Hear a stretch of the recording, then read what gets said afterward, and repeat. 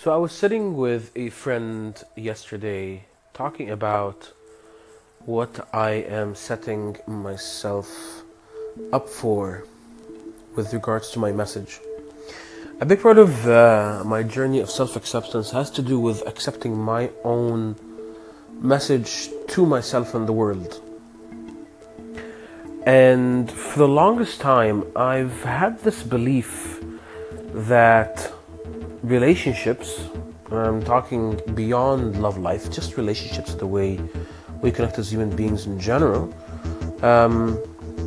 have to be influential. The concept of a relationship is about connection, but I believe that connection can yield more than just belonging. I think it can yield influence, and influence to the point that the world changes. And I use a metaphor that I believe most people will connect to, which goes like this. A relationship is like a cup of coffee. What you put in it defines its taste. Now, whether you're a coffee drinker, tea, water, soda, I don't know. But to me, a relationship is just a separate entity.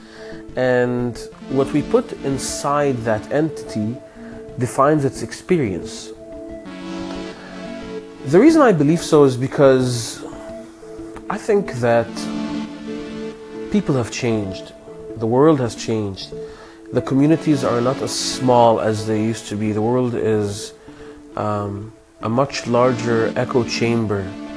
And I believe we must be very aware of what we say inside the echo chamber, because things are much louder now. It's scarier. So if I can make this echo chamber better, then this means that I've changed and transformed myself. And because of that change and transformation, I've helped make the world a better place.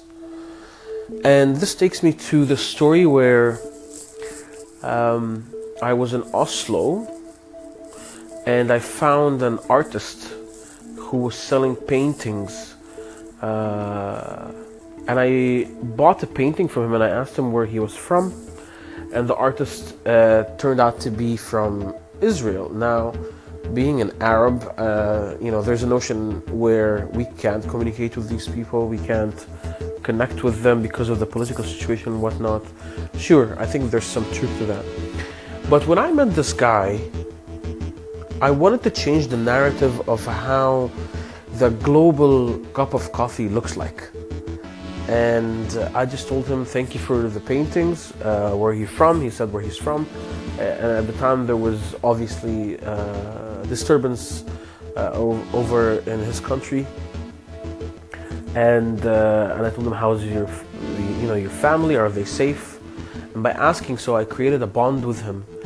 And he felt relieved that somebody actually cared, right?